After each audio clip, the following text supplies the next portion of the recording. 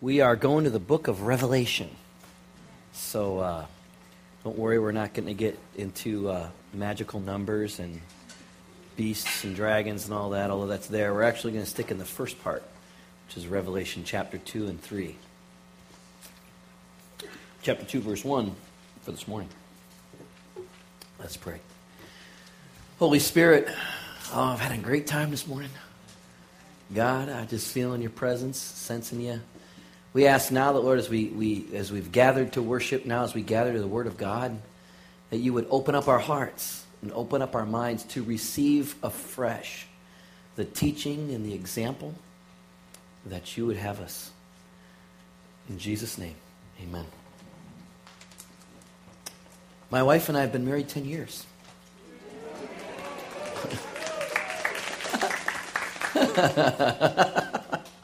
That was pretty weak, but I think I know why. Because many of you are going, 10 years? Pfft, what's that, 10 years? 11, how about this? 11 years in April. Is that a little better? Now, how many of you can beat that? Got a few. Most of the church can beat that. Well, what do you know? All right, Don Shilley. Oh, Don, you are the perfect one to ask this. So I just want us to connect here for a moment. I would like you to tell me, what is the key to... How long have you been married? 56 years. Wow. 56 years. That's wonderful. Yeah, Diane has been... Okay, Don, very simple question. What is the key to making it 56 years? Respecting her. Loving her. How do you, after 56 years, how do you keep the love fresh? Oh. You guys want more, don't you? More.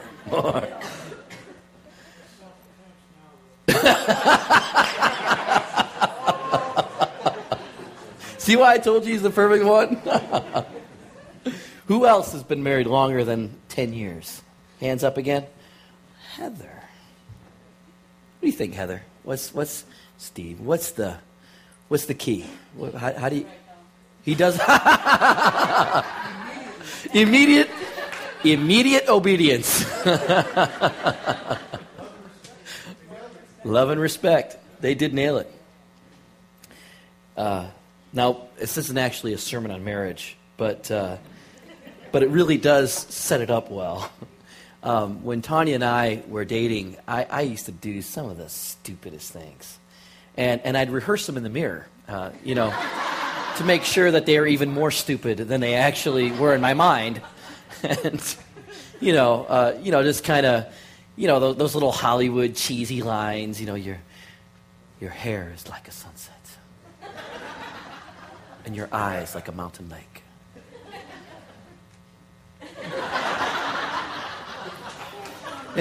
And she would just kind of pause and look at me. Are you on drugs? Or most often than not, she would say, did you get that from a movie? Every now and then, not knowing what movies she's seen, I would do one from a movie. She's like, I saw that movie. What was it? Oh! It's funny though, that puppy love of dating, that those first few times, it's an exciting, anticipating, energized. Not that you lose that per se, but it's never as new as it is when it's brand new, right? I mean, it's just that's just the way it works, and.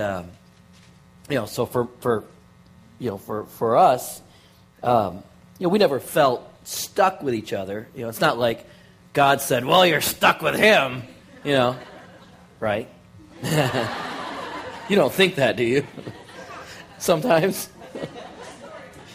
But I mean, it's just one of those things where even at that stage of a relationship, sometimes a look and a smile is all you need. And, of course, like I said in the last service, after California taxes, that's about all we're going to have. So the look and the smile, we got it. Nobody can take that away. The church in the New Testament is often referred to as the bride of Christ. If you go to 2 Corinthians, you don't have to do this, I've done it for you. If you go to 2 Corinthians 11:2, Paul refers to the church as a bride waiting for its groom. In the Gospels, you have the parable of the brides waiting for Jesus. In the book of Revelation, you have the marriage supper of the Lamb and the bride, So there is a lot of analogy of God's love for his people as like a marriage. And there's a huge reason why. And it all has to do with the word for love that is used in the New Testament that would have been very, very rare in that day. For example, many of you know what the word agape means, right? Unconditional love. You've got agape books, we've got agape mortgage, we've got agape everything, And so we have agape a lot. But in the ancient Greek setting, they never would have said it. Agape was kind of that word that was reserved for a love that you couldn't have. It was almost, if you look at like Homer's writings and some of the ancient Greek writings, they would use agape love sarcastically. Oh, well, you just want me to agape you, don't you? You know what I'm saying? You're just looking for agape love. Come on, how about give me some love? The word agape was actually used, it was used sarcastically because there was no concept of how it could actually be achieved. See? Confirmation right there. That the word agape was unattainable for that Greek culture. All of a sudden, you have these New Testament letters who is saying not only does God have agape love for us, but that we can have agape love for each other because of God's agape love for us. And Paul is most clear about it when he says that is why marriage is such a huge example. Because in marriage, ideally, you're not supposed to have any fear. It's a lifelong commitment. It's safe. It's mutually reassuring. There's advantages, mutual advantage. And so God is using that agape love that he has instituted in marriage as a way in which he relates to us. God loves us unconditionally. And the reason I bring this up is over the next 7 weeks, I would like us to explore as Neighborhood Bible Church what it means to be a church. Foundation number one, the very first letter, the very first church on the list of letters sent in the book of Revelation is Ephesus. And it's going to talk about love, real love. When I was first following Jesus, I had come out of life smoking pot, drinking beer, chasing girls. And I had done it publicly. And I wasn't ashamed of it before I had ever experienced the love of God. I had an encounter and an experience with the love of God. And all of a sudden, I wanted to join a church so that I could be a part of a church. Church had always been boring for me. I remember, if my mom said we were getting up for church, I was like, oh, good, no, please, it was just anything I could do. I had probably 1,000 excuses as to why I would never want to come into a church. It was boring with a capital B, and I'm not talking about a town in Oregon. It was just boring. And then I have an encounter with the power and the love of God, Jesus Christ. And all of a sudden, God was anything but boring. And I said, God, I want to find a church. I want to find a church with likewise people who have had this experience so that we can all get silly together. And so I did. I found one. There's only one problem. I had publicly, cast myself in a much different light than as someone trying to follow God. So initially, as I tried to get into the youth group and as I tried to get into the church, it was met with a lot of rejection. I think the thought was, he's just here to get a girl. Try to get one of the girls in our youth groups. Not going to say there wasn't some motivation there, but that wasn't the primary reason why I wanted to go to church. Tell the truth, shame the devil. And so I was struggling. I'd go home from church. I'd be like, man, God, I finally want to go, and I feel like they don't want me there. And I just felt like God would say, keep pressing through, keep going. In fact, at one time I felt like God said, you know what, you go in spite of them. Don't even look at them. Don't even think about them. You go, I'd go, and the pastor of that church had prayed with me to receive the Holy Spirit into my heart. And so, I kind of told him about this. He said, you know what, you come and you sit next to me. I'll accept you. So I did. I didn't even know how to dress, And so I come into church, and I'd sit with him, and man, there were 2 services. I'd have to stay both services because I'd be afraid that he was going to say something in the next service he didn't say in the first, and I wanted to get the whole thing,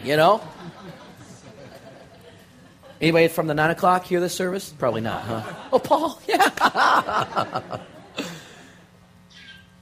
Kristen, it's... we have a little language, anyway.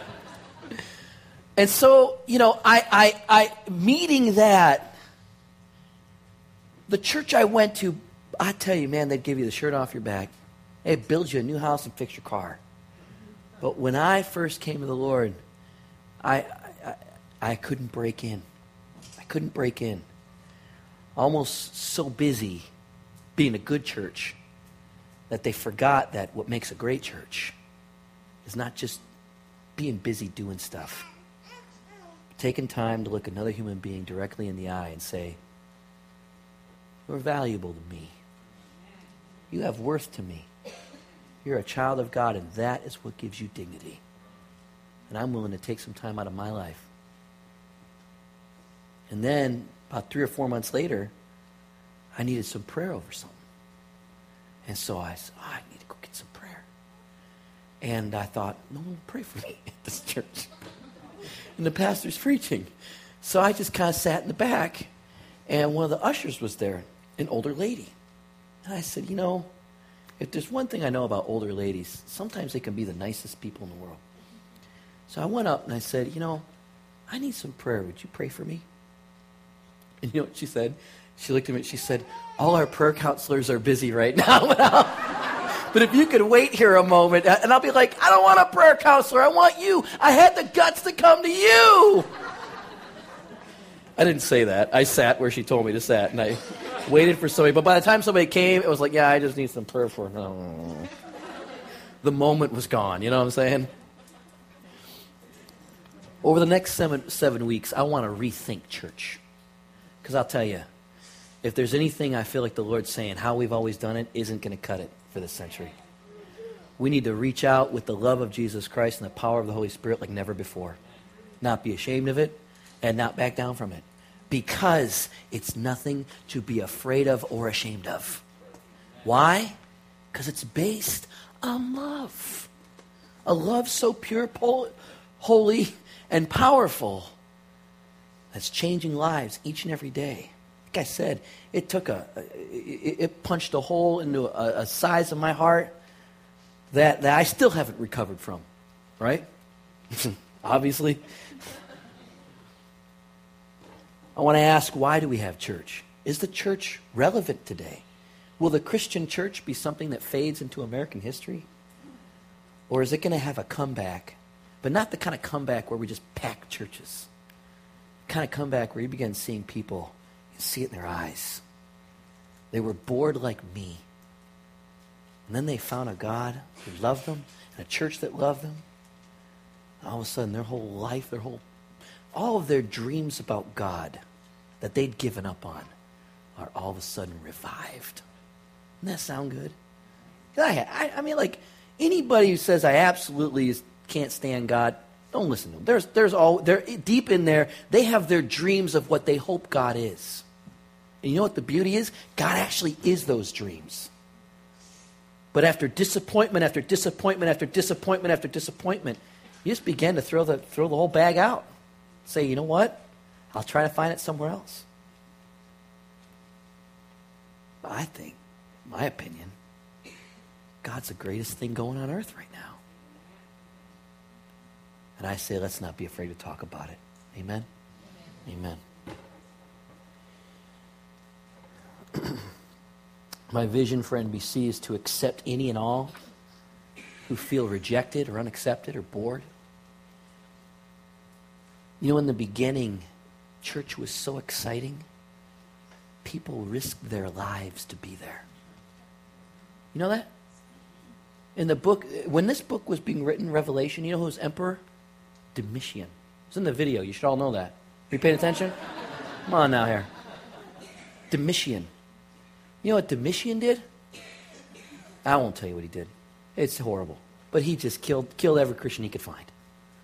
And so for you, and yet the church grew like there was no tomorrow in that 22 years of his, I think it was 22 years. Somebody Google that. If I'm wrong, then wait till after the sermon to tell me. Don't shout it out. So let the word get out. We're rethinking church here. Everything is on the table. We're rethinking church, and I'm inviting you to be a part of it with me, with us. That this isn't just Tom's church. It's not my church, by the way. You know whose church it is? It's Jesus's. Come for him. And we're going to do this a little different. Those who have given up on church are in the forefront of my personal vision as a pastor. Those who have given up. Those who absolutely have made a choice, I do not want it, this is not for me, please get out of my face. I respect that. But for those who've given up because they've been disappointed, I'm hungry for those. I'm hungry to look them in the eye and say, you have dignity and worth. And though you've given up on it, would you give our little church a second chance? I think you'll find some pretty cool people there. Amen? Amen. Go with me to Revelation chapter 2. Jesus is essentially going to say the same thing to the Ephesian church. In the very first verse, he says, to the angel of the church in Ephesus write, these are the words of him who holds the 7 stars in his right hand and walks among the 7 golden lampstands. John takes a sentence basically to say it's Jesus. All right. Jesus holds the 7 stars, and he holds the 7 lampstands. The 7 stars are the leaders, and the lampstands are the churches themselves.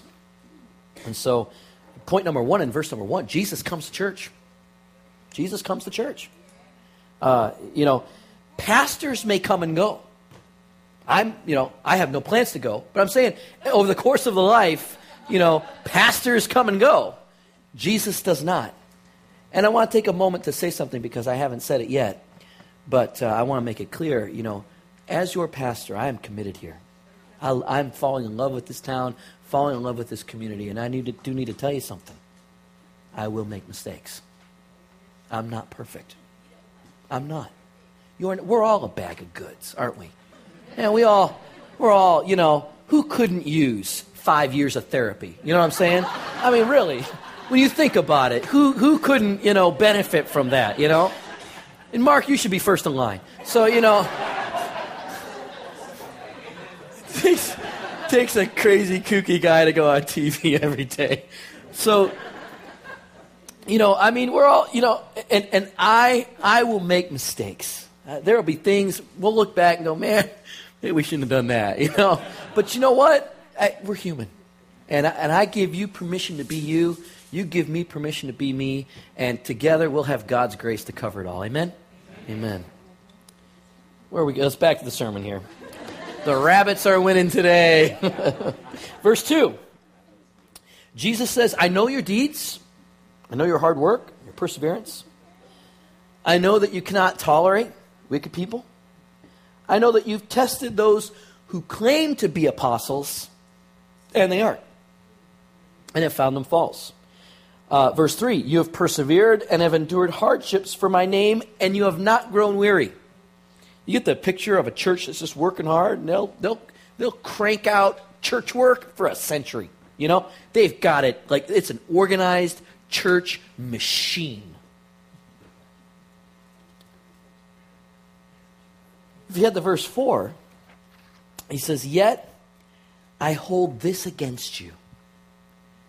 You have forsaken your first love.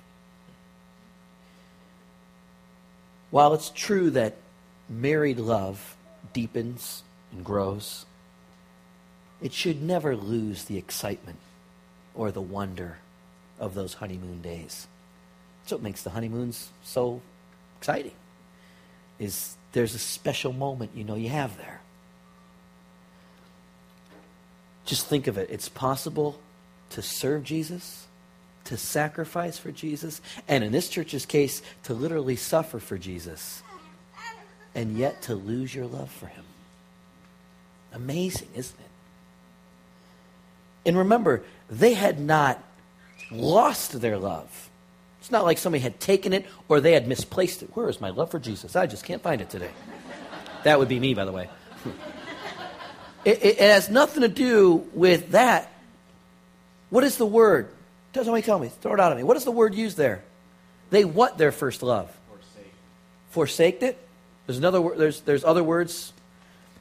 Abandon is the literal translation. They abandoned it.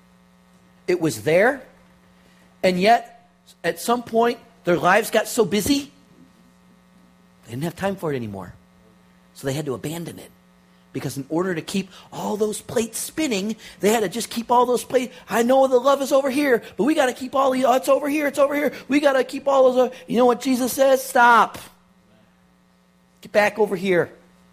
Because everything you do is not gonna be worth it for you if the price you have to pay is abandonment of the love of God. Verse 5, he says, consider how far you have fallen. How the mighty have fallen.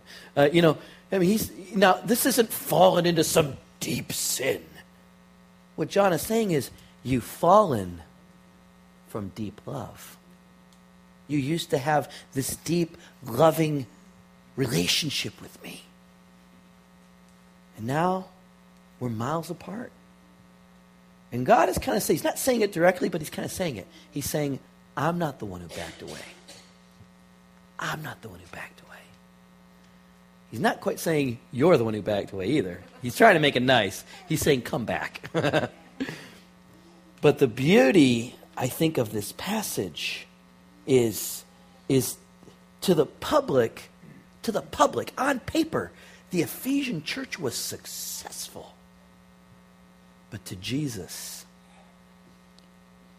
no matter how great all of their stuff was, there's one thing he wanted more than their hands. He wanted their heart.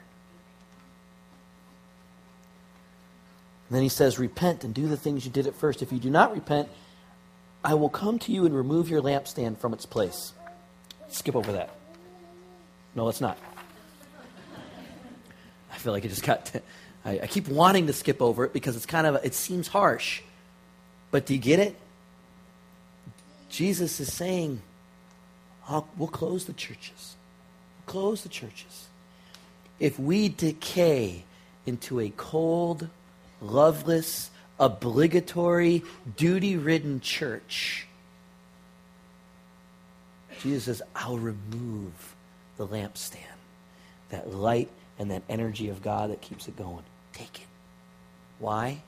Because when you decay to that level as a church, you're no longer accurately representing the true, vibrant, exciting love of God anymore. So almost strategically, as Jesus is trying to spread the message around the world, he's examining the churches through which those are spread.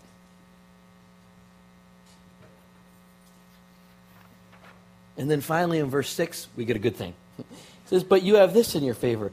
You hate the practices of the Nicolaitans, which I also hate.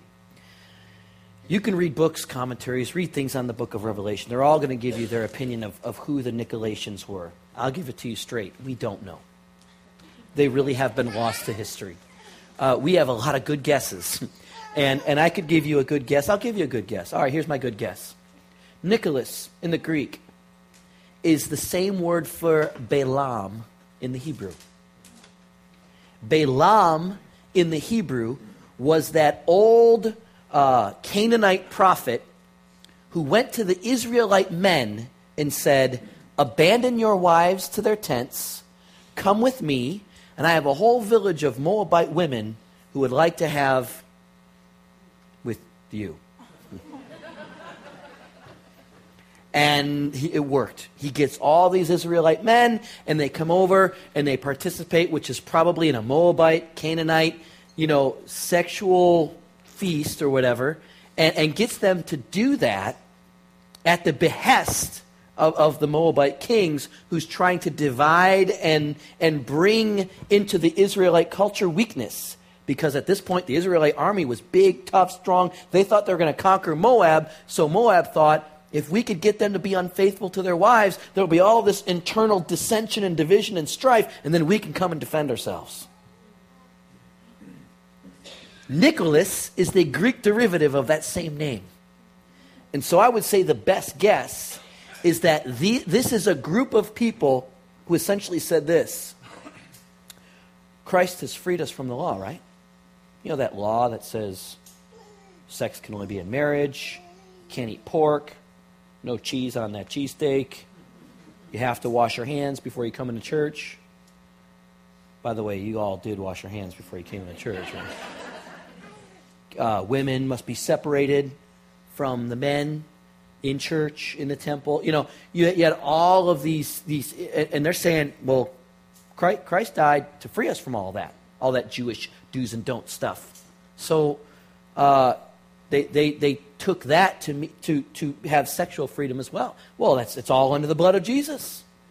And so these Nicolaitans, which probably wasn't a sect, but just a group of people who commonly believed that one's sexual practices could be unrestrained in any context, in any way, fashion, or form. And the Ephesian church is simply saying, no, I don't think that that's God's intention for it. In fact, look what it did to the ancient Israelites. Look what it could do to us. It's probably not the best thing for society. We're actually going to say, no, we don't think this is God. And they upheld that. The Ephesian church did. Not all the churches in the New Testament or the first century were able to uphold it to the same way that Ephesus did, but they did. And then we come to verse 7. Whoever has ears, let them hear what the Spirit says to the churches. To the one who is victorious, I will give the right to eat from the tree of life, which is in the paradise of God. I wrote something here. I just want to read it. The tree of life represents the key to everything in the Christian Bible because it answers the most important question. What is the meaning of life? The tree of life was taken from human beings, that ability to live forever, mercifully, when Adam and Eve gained the knowledge of evil in addition to the knowledge of good. They learned what we have learned through thousands of years of brutal and broken human history.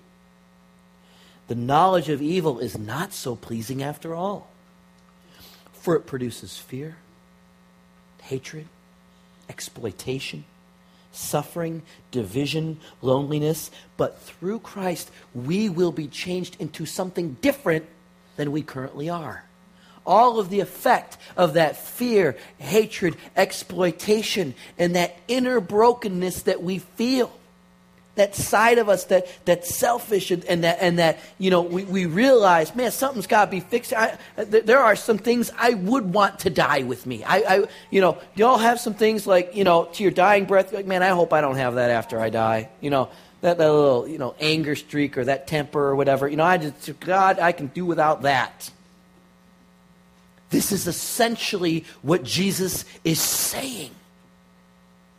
If you were to ask me, Tom, what if Jesus offered you the tree of life right now? I'd say absolutely not.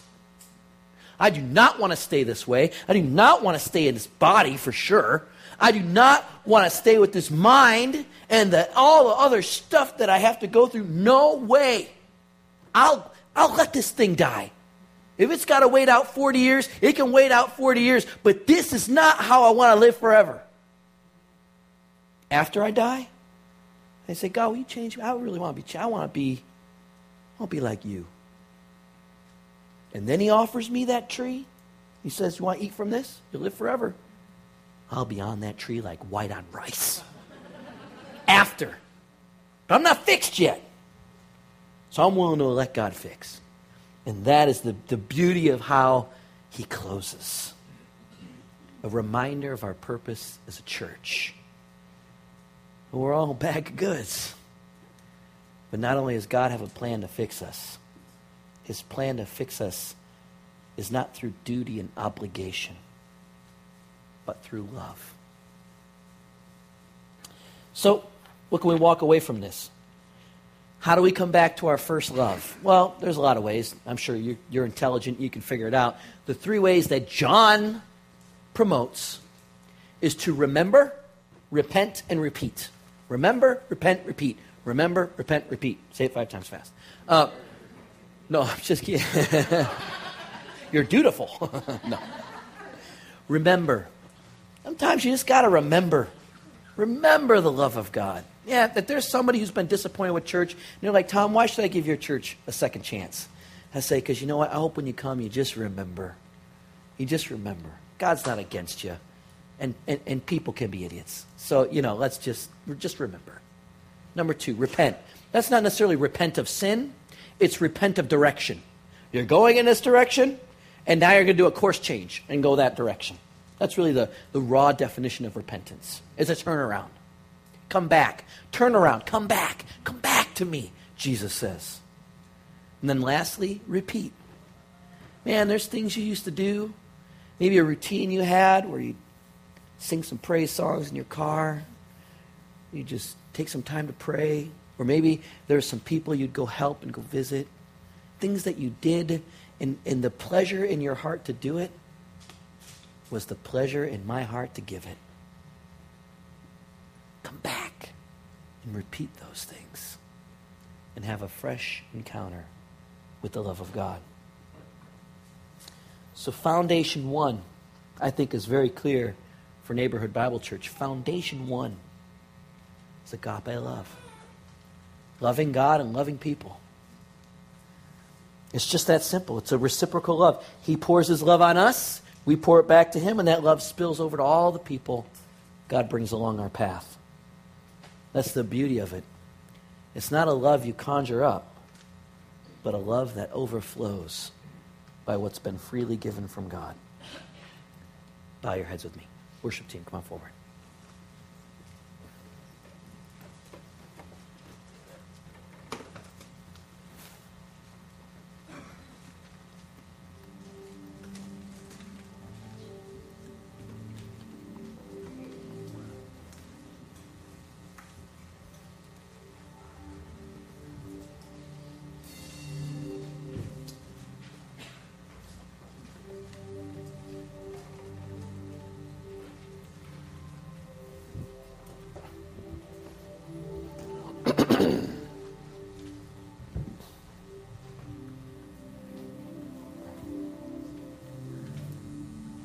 Patrick, could you take the lights down for me?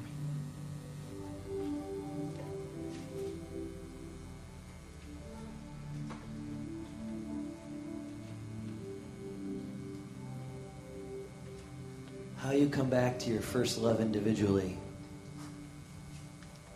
that's up to you. How we come back to our first love corporately, that's up to us. Stand with me.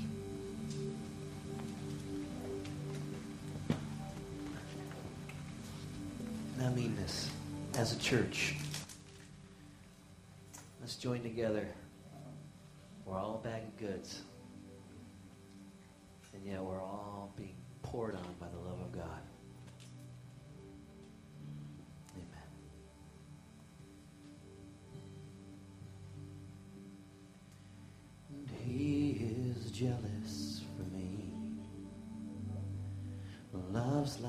hurricane, I am a tree bending beneath the weight of his wind and mercy. When all of a sudden I am unaware of these afflictions eclipsed by glory, and I realize just how beautiful you are, how great your affections are for me, and know how he loves us so. Oh, how he loves us, how he loves us so. And he is jealous for me. Love's like a hurricane, I am a tree bending beneath the weight of his wind and mercy. When all of a sudden I am unaware of these afflictions eclipsed by glory, and I realize just how beautiful you are and how great your affections are for me. And know and how he loves us so. And know how he loves us, how he loves us so. How he loves us, oh, how he loves us, oh, how he loves us, oh, how he loves. He is jealous for me. Love's like a hurricane, I am a tree bending beneath the weight of his wind and mercy. When all of a sudden I am unaware of these afflictions eclipsed by glory, and I realize just how beautiful you are and how great your affections are for me, and know how he loves us so. Oh, how he loves us, how he loves us, oh, yes, he loves us, oh, how he loves us, oh, how he loves us, oh, how he loves, yes, he loves us, oh, how he loves us, oh, how he loves us, oh, how he loves. Now let's sing, I love you, yes, I love you, oh, how I love you, oh, how I love you, oh, how I love. And so we are his portion, and he is our prize, drawn to redemption by the grace in his eyes. If grace is an ocean, we're all sinking. So heaven meets earth like a sloppy wet kiss. My heart burns violently inside of my chest. I don't have time to maintain these regrets when I think about the way he loves us. Oh, how he loves us. Oh, how he loves us. Oh, how he loves. Yes, he loves us. Oh, how he loves us. Oh, how he loves us. Oh,